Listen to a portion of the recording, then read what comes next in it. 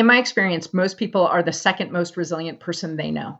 They all have one story about somebody who survived something almost unimaginable and is doing so well or is so kind or so out there, and then themselves. And the reason I'm the second most resilient person I know for everyone is because I know intimately what I've been through, and I'm still getting up every day.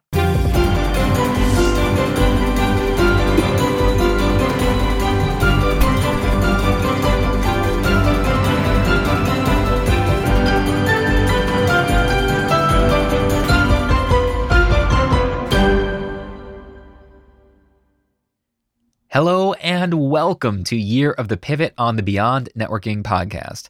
This season, we're learning from individuals and organizations who made monumental shifts in 2020 in order to keep their business alive and continue the mission.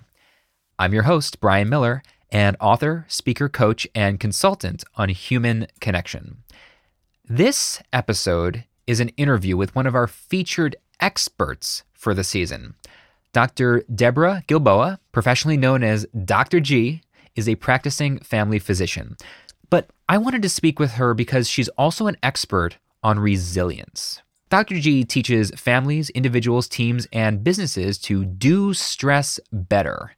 In this conversation, Dr. G teaches us what resilience actually is, why some people go through many difficult situations but never seem to get any more resilient, how some individuals and organizations were able to successfully pivot in response to the stress of 2020 while others weren't, and a specific set of strategies and techniques you can use to become more resilient starting today. Plus, she's an absolute riot, and you will soon find out why. Check the show notes for all the ways to connect with Dr. G, including an awesome free resource from her that outlines her guide to building resilience. Head to yearofthepivot.com for the Pivot Power newsletter, get notified when a new episode drops, the Pivot Pearl of the Week, and gain access to exclusive live streams, masterminds, and clubhouse get-togethers. And now, please enjoy this incredible conversation with Dr. G. This episode was made possible by Riverside.fm. Capture full, high-quality, raw audio and up to 4K video natively and without any internet interruptions. That's right, even if the internet blips out during the live call, your recording remains pristine. Head to Riverside.fm for your free trial, and a big thank you for sponsoring Year of the Pivot.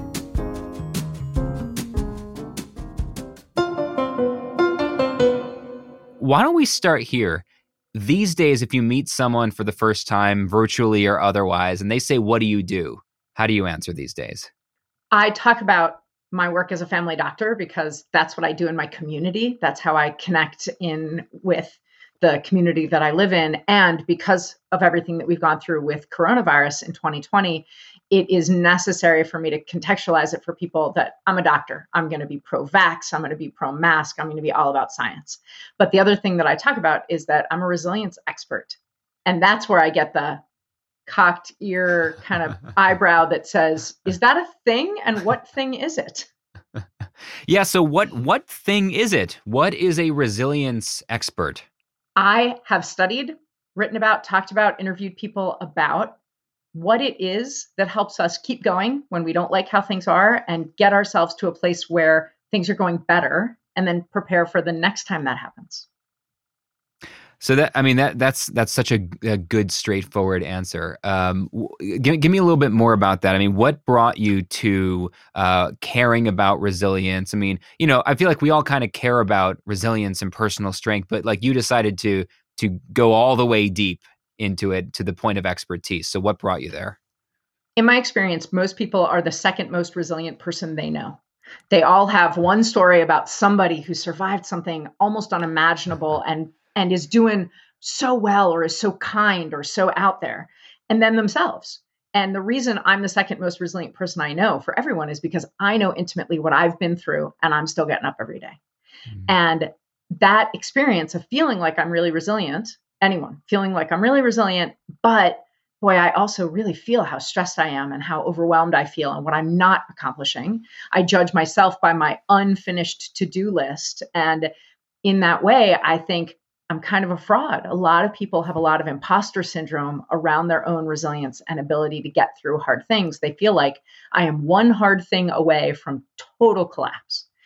As Mm. a doctor, what I noticed is that as much as I do believe it matters that you have a doctor who asks good questions, who listens to your answer, who can diagnose and treat and formulate with you a plan that works for you, what I found is that none of that is as important to your future health and well being as your own resilience. And so, knowing that, how could I take care of Yeah. people if I didn't understand better, not only what resilience is, but how we build it? Isn't that so interesting that everyone kind of feels like they're just one hard thing away from falling apart, and you find this all the way at the top of every industry. In fact, if anything, the more successful, quote unquote, define that how you like, the more successful people get, the more imposter syndrome they feel, the more they feel like, wow, like how has nobody caught on to the fact that I don't know what I'm doing yet, right? Uh, 100%. and I wonder sometimes. I've spoken about failure plenty in my programs over the years and in a lot of my work, but I often wonder if fear of success isn't worse than fear of failure. That, well, what if I do this and people say yes? What if they say yes to the pitch and then I actually have to deliver? What if I take the promotion and then I'm not good at it? I mean, is that a concern? It is, and this is at the heart of the work that I talk about. Every change causes us to need resilience, even the change we want, even the change that we worked for and dreamed about, Yeah. and certainly the change we didn't want or didn't expect. So Yeah. every change, good, bad, predicted, unpredictable, causes us to face our own resilience abilities or not. Because every change we go through, the first thing our brain does is process loss. What am I going to lose? So like you get the promotion or you get the opportunity that you pitched and you find out, you get the email like, yes, we want you, or the call. The first thing your dang brain does is be like, oh, really? What am I going to lose? That means I'm Yeah. going to lose all that time I thought I would spend on this other thing, or I'm not going to have the time I wanted to spend with my people, or I'm going to lose people's faith in me because what if I'm not actually any good at this, or I made it all up and I don't know how to do this? And as soon as your brain moves even a half a step forward, it goes to distrust. Is this really necessary? Is it really going to happen? Are they going to yank it at the last minute? Is it all going to fall apart? And once you believe that the change really is happening and you start to process your loss, unfortunately, the next thing is you feel how uncomfortable you're going to be in this new situation. Even if it's something you wanted, you feel the discomfort. And it's only then in the discomfort when you realize, okay, this change is happening, I think, and there's a lot of loss and I'm pretty uncomfortable, but I have some choices I could make. That's your resilient action. If you realize I have choices and you start to choose some and engage with them, now, no matter how you're feeling about your loss or Yeah. distrust or discomfort, you're starting to act in a resilient way. And so you can see how, if that happens with every change, then the positive can be, in some ways, even more upsetting than the negative because you think, I should just be happy. Why is this hard? That reminds me of I've learned so much from my wife over the years because she's a licensed marriage and family therapist, and we started dating when she was in her first semester of her master's, and so I actually got to go through the whole journey of master's and licensure and all Does that she with call her. you guinea pig, or is it just understood? Well, I have like so many divorces between my two parents and so many step families and stuff. When I feel like when we started dating and she found that out, she was like, "Oh, jackpot!" I get to study everything. Family get-togethers were such a good case study for her. But I've learned so much from her over the years, especially about to your point of what we're talking about here. And I wonder about the one, why we're so negative so easily all the time. Why is it that we go to that negative place? And I also wonder about the nature of pessimism versus optimism, because in the I'm going to use the word research loosely because I'm using it in the colloquial sense here, but in my research into that area, my reading into that area, pessimists have a more accurate worldview than optimists, but optimists are more successful. And I've always found that interesting. I agree. That's fascinating. So the first thing is And anyone who's ever had to tell any group of people about change, anyone who's been a manager, anyone who's in a leadership position, anyone who's a parent or a spouse and had to let people know about change, it can be very frustrating to feel like, oh, everybody's knee-jerk reaction is to be against change. But actually, have some compassion. Our brains go to that negative place first in order to keep us safe. What your brain is basically asking is, wait, okay, there's a change. Will all my basic needs still be met? And so as soon as I know that my basic needs will be met, then I might feel the loss a little bit, but it allows me to keep moving forward. I actually have to double check, is this, is this actually a parachute or is it actually just a backpack that looks like a parachute? Yeah, you better get that right. Absolutely. So that going to a negative place first is simply a protective, it's like a speed bump or a guardrail or something that makes us sure that we're going to be safe with the new situation, or that we can correct first whatever's going to make us the most unsafe. Okay. That issue about optimism and pessimism, though, is not inherent in that moment. Inherent in that moment is just your seatbelt locking up. Sometimes when you tap the brakes in your car, your seatbelt locks up and it saves your life. Much more often, your seatbelt locks up because you tap the brakes for a second, but you're actually just reaching to get a Coke from the back seat. Yeah. And it didn't need to lock up, and now it's in your way and it's annoying. But that safety mechanism is just a safety mechanism. It doesn't say something about your character or an attribute of yours. It's how you frame it, the words you choose when you talk about it, when your inner monologue, when you think about it. It's in that inner monologue or the words that you use out loud that really frame your expectations and what possibilities you consider. A big part of resilience is identifying your options. And the more options you're willing to consider, the more likely you are to be successful. Yeah, that's my favorite part about that aspect of optimism is that optimists actually fail way more often than pessimists do, and it's because they try things that probably weren't going to work, but they're maybe it'll work, right? And they go for it. And because I have a math degree, I like to make this joke, although it's not really a joke, that if you succeed 1 out of 100 times, you are infinitely more successful than someone who's succeeded 0 out of 0 times, right? Infinitely. Yeah. Infinite. And yeah. Good job, math geek. Right? Totally. Right? I've never got to use my degree, so I use it for that one bit. So I'm so interested then. You must have your own story of resilience before we get into kind of what's been going on over the last year and the personal resilience, as well as more to the point of this kind of the pivot project of the professional resilience that it's taken so many people to survive and in some cases really thrive in the COVID or post-COVID world. I mean, we're not post-COVID yet, but who knows when this is being listened to. Hopefully there will be a post-COVID at some point that someone's listening to this. And everything changes for good and bad. Everything changes. So bring me back then to your own maybe pivot stories in your life, not necessarily in the COVID world here, but where you came from in that. And then maybe we can get into a little bit more about resilience as it relates to what's been going on in the last year. Sure. So like most doctors, I was a theater major in college. And so actually, when I was really little and people would ask me what I wanted to be, I would say a pediatric neurosurgeon, because when a 6-year-old says that, it's precocious and adorable. And it got me a lot of positive feedback. Yeah. But then I went to my grade 9 biology class and had to dissect something, and it totally grossed me out. And I didn't know then what I do now, which is that in puberty, most people have stronger visceral reactions to smells and sights and things than they do as adults. What I thought was, oh, well, okay, doctor's off the table. I'm out. And then I fell in love with theater. I fell in love with boys. I got, theater was a place where both of those things could be a part of my life on the regular. And then I found out you could major in it in college. And I was lucky enough to get accepted to some schools that had good theater programs. And I told my parents I was going to school for theater. My dad said, no. And I said, you told me I could be whatever I wanted as long as it made me happy. And he said, I lied. I mean, without a trace of irony, by the way. Anyway. Oh, no. Long story short there, I did go to a really good drama program, worked and graduated in 4 years in the degree I started out in the college really unusual, mostly because it was so expensive. My parents made it clear there would not be an extra day of university. And so, and I was lucky enough to get work in that field. And I worked for several years in television and in theater. I got hired through a weird series of circumstances at an amazing, amazing theater in Chicago called the Second City. And I was working first in their touring company and then on one of the main stages, their resident stages. And I worked there for a while. And the guy I replaced had been there 27 years. And in my early to mid 20s, that sounded like actually forever. And the more I was there, the more I realized that I also wanted to do some other things.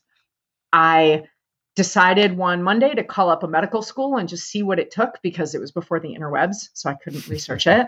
And this poor woman who answered the phone, I said, I'm thinking about applying to medical school. What's required? And she said, well, college. And I was like, well, I mean, but what, like a major in what? And she said, college. I was like, I have one of those.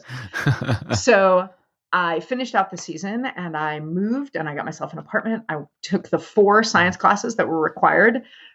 I earned money as a sign language interpreter because I'd worked at a deaf theater company where I'd started to learn sign. So I kept learning sign and I worked as an ASL interpreter, and I worked my way up into medical school financially, and I became a doctor. And like, I got to tell you, every interview I did, and I interviewed at like 14 medical schools, they all said, wow, would you produce our senior show? And I was like, of course I will, if you accept me to your med school. Yeah, right. And I did produce the senior show of the med school that I went to, University of Pittsburgh. Wow. And so that was this major shift that to me seemed totally normal, because I had done that. I'd done it as long as I wanted to. I'd gotten a great job. I'd seen what it was like. And then I was interested in something else. And I wanted to see if I could succeed in that way. What? There's so many places to go with that. I was like, I started and then I was like, wait, I have 7 different questions. Which one do I actually want to double down on? First of all, congratulations on working at Second City. Because for people who don't really know, it's a prestigious job to have. It really is. It is for sure the only thing. I have 4 teenage sons now. It's the only thing that occasionally makes me cool, for sure, are the people that I worked with at Second City in the 90s. That's unreal. That's a dream for life for many, many people. So that's amazing. And what a wild, I kind of want to ask you what you learned from doing that ended up helping you when you became a doctor. The hours in medicine are better. The people are not always, but often less drunk. No, honestly, what I learned from improv that I've taken in every part of my life is that the only way to get more from someone is to find a way to say yes. And in improv, we say yes, and we add to it. And that opportunity to understand that if you want to end a relationship, if you want to end a conversation, you say no. And as a family doctor, almost everything I'm trying to do is to get people to be honest with me and themselves in a way that has been too scary up until now, and to consider what might possibly encourage them to change a behavior. Family medicine is a great deal of helping people change a behavior that's getting in the way of their health, to be more resilient, to handle change better. And that's how I got so interested in resilience, because honestly, every way I can help someone, I can only help them if they make a change, not if I do.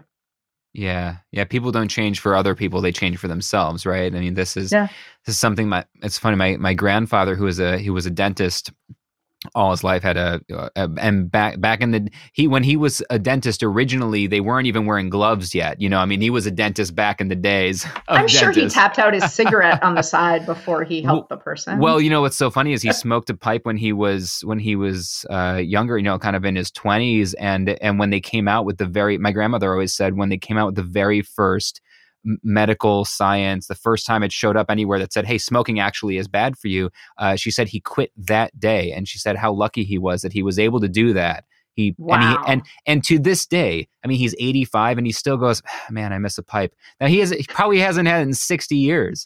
But in any regard, so he learned hypnosis back when it was first legalized for use in medicine, that you could use it. And he would do, when he would have maybe a pregnant patient who couldn't have anesthetic, the way that it was back then. I know things are different now.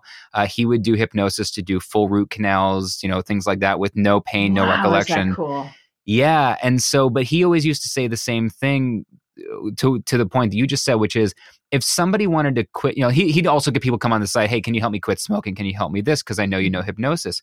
And he'd say, well, why do you want to quit smoking? And if they say, well, my wife wants me to quit smoking, he'd say, I can't help you. Right. Even if you want to quit for her, you have to want to quit for you. It has to be a change you want to make for yourself. And so you ended up becoming you almost brushed over, and then I became a doctor, which I feel like so many people forget how much of life and how complicated and how difficult that is. So I am still paying off my med school loans. Yeah. And it's been a while. I bet. Yeah. So you get to this point. So you start to you're really interested in resilience, and you start to learn about this. And then at some point you decide that you're going to do workshops. You're going to work with kids, right? Young adults, teens, and you're going to start to build, resilience speaking workshops, schools. What are you doing then? So first I got interested in how we teach kids to be resilient, because by this time I had 3 and now I have 4. And I thought, okay, so if resilience really is such key to well-being, how do we teach it? How do we draw it out of? And it's much easier to talk to adults about how to teach something to kids than how to teach something to ourselves or to each other. But in the last 5 years, I've realized that that's a little bit of a cop-out. And I am still really interested in youth development, and I'm lucky enough to speak in the camp world and the educational world and scouting and all of that. But the bigger challenge has been how to approach adults, especially adults in the workplace, and say, hey, resilience, that's not a soft skill. And turns out 2020 conspired to make this argument for me that resilience is not a soft skill. Resilience is a foundational ability without which none of your other goals are really going to get met as a company, as a team, or as an individual. And so understanding resilience became really important. But the good news is, the thing that I talk about the most that seems to constantly surprise people is that resilience isn't a character trait. Resilience is a series of skills and actions that you can choose to pick up at any time in any situation. And I don't know about you, I find that very reassuring. And I feel like depending on who you're talking to, they would either find that reassuring or very upsetting. I feel like people wish that it was a character trait, because I think there's something to be said for when people think you're just born with it. They think, well, I don't have it, and now they don't have to work on it, right? They go, well, I don't have that skill, that trait. I don't have a great singing voice, so I don't have to join the choir. Exactly. And I understand that, although it turns out even a good singing voice is a growth commodity. You can move that ball down the field. But if you're born with a great singing voice, then it gets easier. You have to do less work to get to the end zone. And I understand that. Yeah. And that's true of resilience, in that people are born with different amounts, and your early experiences, your past successes and past failures definitely can inform where you happen to be right now on the field. But every single person can choose certain actions or build certain skills that will help them handle it. And why should you bother? Why is it actually easier for you to approach it as a skill set rather than say, well, I got what I got, so that's where I'm going to stay? It's because the reason we need resilience is stress. Everyone talks about how you should try to minimize stress. And then people get equally frustrated because you can't. A great deal of stress is unpredictable or uncontrollable. What matters is how you handle it. What resilience is your fitness. It's your physical fitness. So if I said to you, Brian, you got to walk up 3 flights of stairs, you have a sense of your level of physical fitness. And am I going to be winded at the end of walking up those 3 flights of stairs? And you might say, no, not unless I was also carrying the baby and the car seat and the diaper bag and 2 bags of groceries, plus talking on my phone. Yeah. Then I will be winded by the just time the I baby. get to Just the baby would one have flight me. of stairs. Right.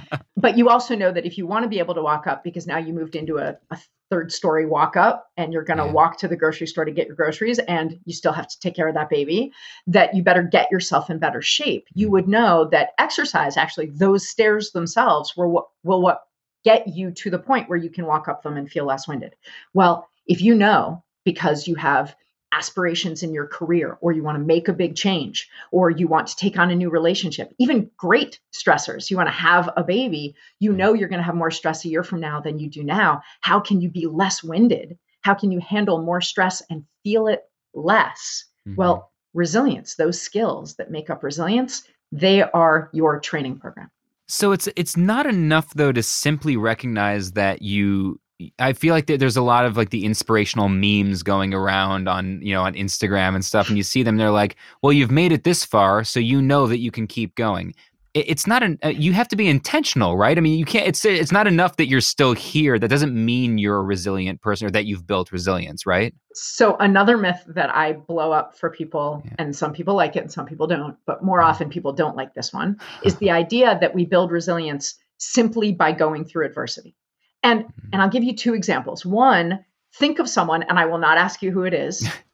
Think of someone in your life who's been through a lot of hard things and it never gets any easier for them. Every single setback is a tragedy, is a story, is a struggle, and there's wailing and gnashing of teeth.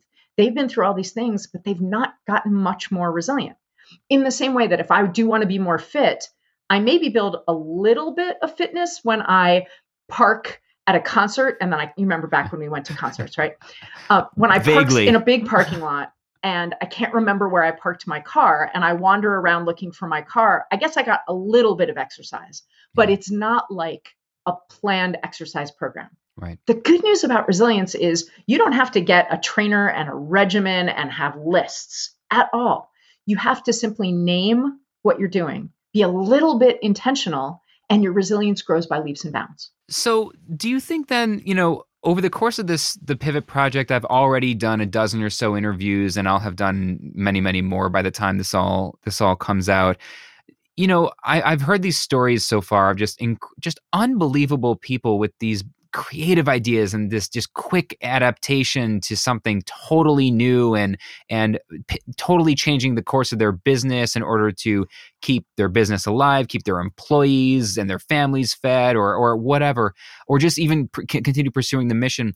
Do you think all of these people that made it this year through the year of the pivot, do you think that they had done this intentional work of building resilience, all of them, just by chance? Or do you think that it's more likely that many of them built this new resilience because of this year, is it more likely that they had it already and they just got lucky because they did? Or I think that this year really has helped people who were so inclined to recruit the resilience that they've built. Mm-hmm. And get a lot stronger. So, I keep referring to these skills. Can I run through these 8 skills really quickly and you'll see what I mean? Yeah. This would be great. So, and let me tell people just briefly how I got here. The skills that I'm talking about are, you could go online today, Brian, and you could take a brief resilience scale or the resilience scale for adults. There are scientifically validated scales that measure individual resilience. Well, when you look at the top 5 of those scales that have been validated and evidence-based tested, they all ask about basically 8 skills. They ask in different ways and different amounts, but they ask about your ability to build connections. They ask about your ability to set boundaries, to open yourself to change, right? To be less resistant to change, to manage discomfort. When you think about managing discomfort, not to avoid things that are uncomfortable, but to handle your discomfort without truly negative or dangerous coping mechanisms. And then to set goals, identify options, take actions, and persevere. Those are the 8 skills we're talking about when we ask, are you inherently resilient? There are also some attributes. There's faith and humor and optimism and some other attributes we ask about, but the doing, the skills are those 8 skills. And so when you think about those people that you've interviewed so far, I'll bet you can be like, oh yeah, I can see how they had a lot of experience setting goals and identifying options and taking actions. I see how this year drove them to persevere in ways they hadn't before. Or they had built connections and they relied on those. They were better at setting boundaries than your average bear. So all of those skills, but then they had that motivation, they had that why or that change that disrupted things. And as soon as they got through some of the loss and the distrust and the discomfort, and they thought about their choices, they were more optimistic. They had more humor, more faith. And faith doesn't necessarily mean religious faith. It means faith in something a little larger than yourself.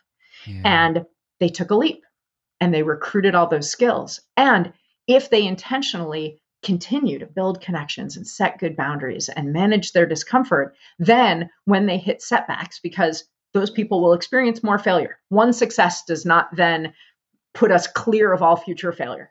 when they experience more failures, they'll find it easier to be less winded by those stressors. Yeah. Yeah, and right as you were describing those, it's exactly. I was just thinking about the people I've already interviewed, thinking about my own story and the people I know who I haven't interviewed yet. And yeah, it was right down the line, a whole bunch of those, especially the connection. I feel like people really, a lot of the real big success stories of folks I've talked to this year, they really leaned hard on the goodwill of the connections they'd built over the course of 5, 10, 20 years in business and being a part of a community. I would say that one of the major advantages of this year, coming as it did with the timing of where we're at in social media, thinking about things like Snapchat and TikTok and Twitter, it broke down walls. I could reach out. I would feel more comfortable this year reaching out to almost anyone I had ever met or wanted to meet and say, hey, do you have a minute for a conversation? Partially because we had more minutes. We were doing less traveling. We were doing less of the things that keep us, sorry, I'm crazy this month. I've heard that a lot less from people about their schedule, maybe about their mental health, but not so much about their schedule. So we felt less like we were a burden for reaching out to people. We had more of an excuse because we're all having this massive shared experience. So you could authentically check in on anyone because you know they're going through something hard. Yeah. You know, it's so funny, maybe just a tangent or a side note, but I found myself saying that when I was speaking, did this like 8-week ongoing support program for college students at a community college, you know, virtually this fall. And I was doing a whole session on networking, basically virtual networking or looking towards internships because they're community college students. And I said, over the next few months, do not miss the window that is currently open right now. Anyone you've ever wanted to get to, the CEO, the founder, the people at the top, they're accessible in a way they've never been before and never will be again right now. Totally. Because they're just sitting around like the rest of us on their phones all day. Everyone's doing the same thing. And if you make that connection and you build relationships, then 2 years from now, when other people don't have access to them, you may. Yeah, that's right. So what? Let's if you have a minute to do this, let's talk through maybe something. We can use me instead of some generic example. So my wife and I, we knew back in January that she was pregnant with our first. We had planned out this year, you know what they say about making plans, and this was the year. Yep, we're blaming the pandemic on you. And you know we were waiting for the 12-week mark before telling anybody like you're supposed to. And so at the 11-week mark, we went into COVID lockdown pandemic, and so nobody even knew that she was pregnant, that we were having our firstborn. And we went through the entire first pregnancy, the entire birth, and have since spent 3 months with our firstborn alone. I mean, isolated from we didn't see anybody, you know. As far as people know, this could be fake. This could be a baby doll that you're just dressing up for your Instagram. Exactly. And so it was completely wild. And we had so many things ripped away. And the way I've described it over the last 6-8 months is what we mostly had ripped away was the imagined future, which is really interesting, right? It wasn't nothing that was promised. All the stuff you expect all your life, we're going to walk through baby stores and people are going to, oh, congratulations. And look, socks. And, all that stuff that you expect, the baby shower, the friends, the whole thing, it wasn't anything actually promised to us. It was just imagined in the future. And that was ripped away. And that was really hard for a while. But we eventually, if not made our peace with it, moved forward from it and figured out at some point, I remember saying in some version of these words, probably multiple times out loud, not just for my wife's sake, but for my sake as well, saying out loud, this is the year we got. And our son's being born into this, unless, and I remember saying to her, unless we spend his entire childhood telling him how much better the world was before he was here, this is the world he was born into. This is it. And maybe masks will be, we don't know, maybe masks will be a part of normal public life for a long time. And as long as we don't keep telling him how much it sucks and it used to be better, then that's going to have to be okay. All we can do is then all of a sudden you're like the crusty grandpa. Yeah. Get off my lawn. I do feel a little get off my lawn lately. I don't know when that changed in my life, but I'm like, oh no. So maybe you can use that as an example of, here's something that, I mean, just tremendous, easily one of the most stressful things, if not the most stressful thing, to go through it while it looked like my career might have been decimated, kind of was decimated overnight. So I was rebuilding my career with baby on the way. We're not going to have any help being first-time parents. I mean, so many things happened all at the same time. And what you're talking about is what your brain is supposed to do. So if the change, and you can pick any change, I've done this activity with large groups and with small groups and with individuals, you can pick any change. You can pick something good, something dreamed for, something. Yeah. And in this situation, you kind of have both. Yeah. I bet actually, Brian, if we went back to January when the stick turned positive and for a minute, it's just that secret that you and your partner know. And it, you start to like feel what's it going to be like. Wow, we've been wanting this. I'm going to assume what causes it. So it was probably something on your minds to do on purpose at some point. Yeah. Although according to National Institute of Health, about 75% of pregnancies are surprises. They may be wanted, but they're not necessarily planned. No, this was planned. So yeah. So you find out. So you wanted it. You planned for it. You find out you got it. Even with that change, your brain probably thought, "Wait, what are we going to lose?" And you might feel guilty about that. You might suppress it. You might skip over it as fast as you could. I had an internal meltdown. Yeah. Right. Of like, oh, I like this vibe we have going, the two of us. What's this parasite? Beautiful baby going to do to us, right? And then the next thing is it true? How many of these, how many people buy multiple pregnancy tests just to check that distrust? Distrust the test. What if I miscarry? What if? Yeah. Then as soon as you start to believe that like, oh yeah, no, she's puking in the bathroom, this is a real thing, then you think like, I should be happy. And you feel the discomfort first. And it's just your brain's way of protecting you. But then, so let's go to a change that you experienced that everybody experienced. Right. And that was the shutdown, whatever that meant in everybody's life. In your life, that meant a bunch of things. It meant a change in your expectations about your business. You had some of the first losses you thought about is what won't this pregnancy journey be like that we really thought it would be like? How do we keep her safe? How do we keep this tiny, almost a person safe? But other losses too. You may have had some distrust. Did you have a moment where you thought, do we really have to follow these rules? Certainly we can get together with the people most important to us and still have a baby shower. Certainly we could find a way. There's a loophole. We're special. We're smarter than the average bear. There's got to be a way to do this. Yeah, I had an out loud conversation when we were trying to figure out, maybe like the whole family was, we're sitting outside 30 feet apart in our backyard with, her folks and who live in the area. And, we still kept, everyone's like, it's 6 feet. I'm like, that's not how science works. It doesn't stop at 6 feet. So, we spaced out like 30 feet apart and had a permanent backyard set up for, so we could at least see her parents a little bit. And we're, the whole conversation, I was sitting there listening to a whole conversation about, well, maybe there's a way we can do this in person and in shifts and have prepackaged foods. And all I wanted to do was believe that was possible. And then privately, I said not out loud in the group, but I said to my wife, I said, if we do that, we're no different than all the people that I've been railing against all year that think that they're the special ones that really know what they're doing.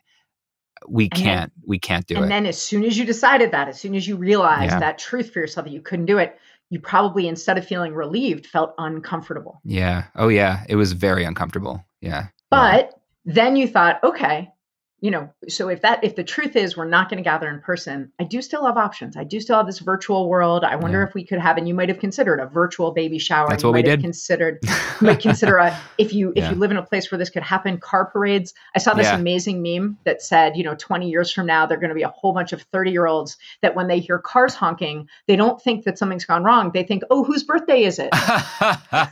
That's so funny. Yeah. No, we did a Zoom baby shower. Yeah. And as soon as you realized, here are our options, that's the one we like best, there still can be a piece of you in loss, in distrust. Is this the right thing? Is this necessary? Is this making a difference? Are we really saving anybody?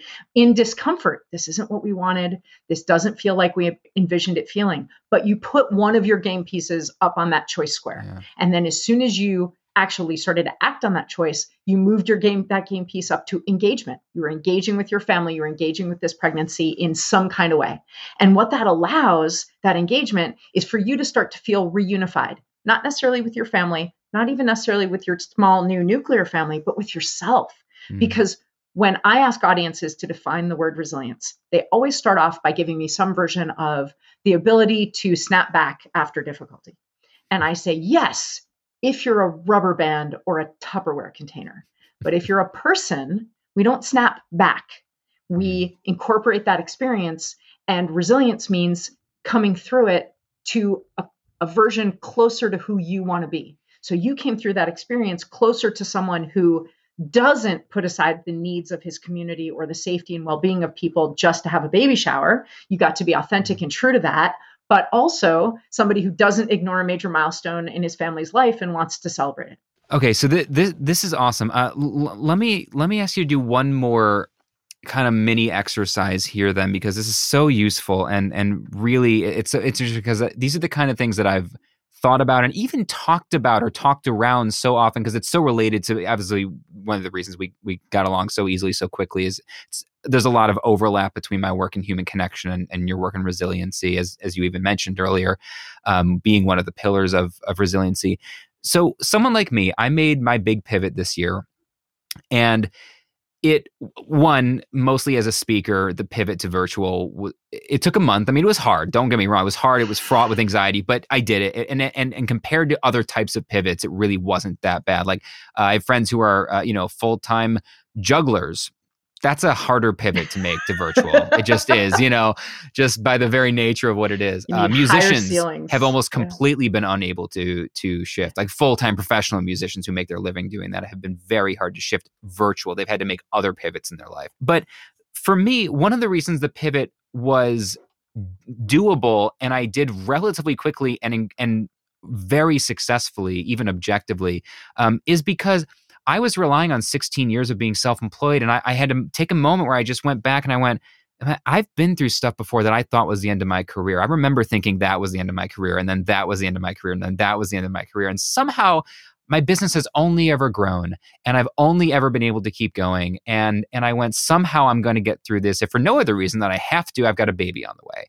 But I had a lot of stuff, many years and many experiences to rely on in order to figure out how to move forward and convince myself that I would be able to find a way through.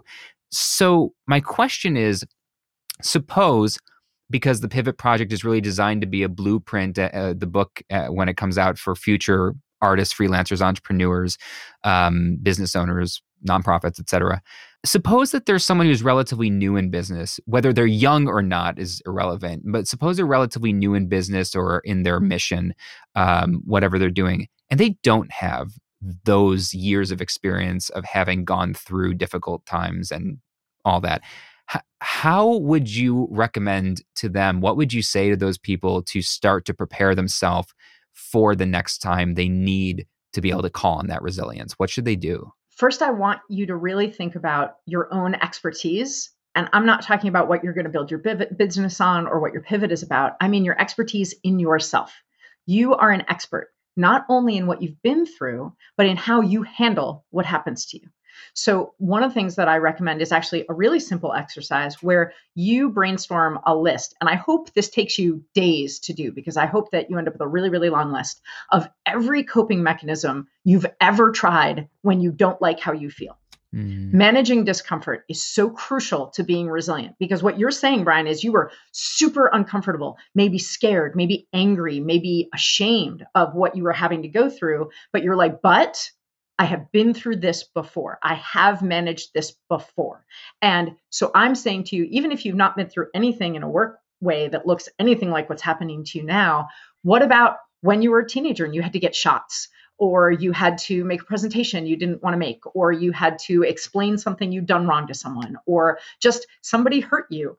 All the different ways that you've ever managed your feelings. Then now you've got this long, long list. And what I want you to do is I want you to scratch out all the things that are damaging to yourself or someone else. I don't mean stupid, right? Like Candy Crush, whatever. I don't mean things that are like just might be a time suck. I mean things that are actually damaging. Damaging alcohol intake, damaging relationships, whatever. Scratch out those things. Now you have a list of neutral and positive coping mechanisms for when you're uncomfortable. Then, if you want to get a little bit more nuanced, you can circle or write a letter next to the ones that you can do in different settings. Put an H by all the ones that you can do at home. Put a W at all the things you can do while you're working. You can give yourself different lists of resilience activities you can do when you don't like how you feel, so that, and the longer a list you have, the more of a menu you have to know that you have what you need to manage discomfort. As long as you can manage discomfort in a way that isn't damaging, you're going to give yourself the breathing space you need to be resilient. That's great. That's awesome. It's a really, really concrete place to start. Yeah, that's awesome. Is there anything else that's on your mind related to the Pivot Project resilience that you want to share before we, and please make sure that we get wherever you'd like people to find you, obviously, make sure you share that as well. Absolutely. The thing that I want you to remember is that you have the tools and the skills at your disposal. You may want to strengthen them, but if running starts with walking, you know how to walk. And the same is true of resilience. And if you're not sure, if you're listening to this and you're like, okay, Dr. G, but you don't know me, I don't. That's absolutely true. You're an expert in you. But there are a few other people in your life that you trust who are also an expert in you. So you might interview them in the same way that Brian's interviewed so many amazing people for this project. You might ask them about the times that they've had to go through something hard, or ask them what they've noticed in you that leads you to, and just by asking, you'll be building connections. Yeah. You'll be identifying options, and all of that will help you be just having the conversation with anyone who you respect and is caring about you. You're going to build your own resilience, but you're also probably going to learn some insight about yourself that you can't see because you're too busy feeling all the things you're feeling.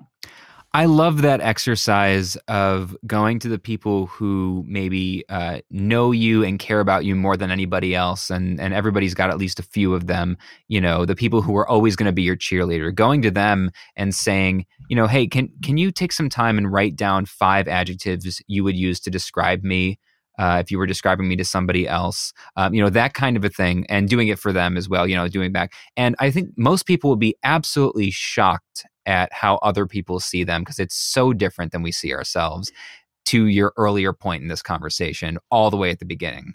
And Brian, you and I know that it can feel really awkward to go and ask that. It's like asking for a gift, right? Yeah. But you might throw Brian under the bus. You might say, hey, I'm doing this pivot project and my homework is, so we're giving this to you as homework. Yeah. It's optional homework. It's extra credit, but we're giving it to you as an assignment. So you have that to lean on when you go to someone and you say, hey, can I turn on my voice recorder? Because I want you to have it written down, as Brian suggested, or videoed or recorded, so you can listen to it when you're alone. It's really hard to listen to your strengths and your obstacles, but it's really actually hard to listen to positive feedback in front of someone because you're struggling to believe it, to really take it in. So have a way that you can go back and look at it when you're alone, so you can process it and enjoy it without feeling like you're being judged for how you're taking it. Yeah. And you know what, that just also made me realize one of the best ways, if you're uncomfortable doing this, is because, like you said, it feels like asking someone for a gift. So you can give it first. You can approach them and say, hey, I heard about this really cool thing, and here's what it is. And I just did it for you here, and have it folded up in a piece of paper, or send them a file where you said it out loud and into a recording, and say, I did this for you. Would you be willing to do this for me? Or you can use the Chris Voss technique and turn it on the negative and say, would you be totally unwilling to do this for me? Which everybody would say no to, which is a much better way to phrase things. I find myself doing that in emails a lot with people. Would it be totally unreasonable to ask you for a testimonial? Well, it's not totally unreasonable. It's a little unreasonable. I'll be annoyed with you, but now I guess I'm stuck doing it. Just kidding. So, okay, where should we find you? Where should we connect with you? Do you like website, LinkedIn, Instagram? Where are you? I like LinkedIn a lot and Twitter, but the easiest way to find me is my website, which is askdrg.com. So good. Askdrg.com. How did you ever get that URL? It's such a good URL. Yeah. It's because I'm old. That's all. All right, askdrg.com, and I'll make sure I'll have your LinkedIn profile there as well, because I know a lot of folks in the business world. And actually, what I'd love to put in the show notes for this is that resilience cycle. I have just a 2-minute video that explains it, and a download where you can actually see the cycle in the 6 game spots. And using that for yourself or with your team can be really a valuable way to understand where's their big game piece and what are they still feeling about a change that you're going through. That's awesome. We'll have that in the show notes, description, et cetera, anywhere that this ends up being, whatever version of that is, wherever this is, it'll be there. So thank you so much for your time, for sharing this. This is like super, super enlightening, really, really useful in terms of figuring out how to think through all these stories and hopefully really help and impact future generations of folks get through whatever the hard thing in their life is going to end up being. I'm so pleased to be here because this is a whole group of people who are thinking about a change that they want, and it's still hard. Awesome. Well, thanks so much, and stay safe, stay healthy. I don't have to tell you to wear a mask. Happy holidays. You do not have to tell me to wear a mask.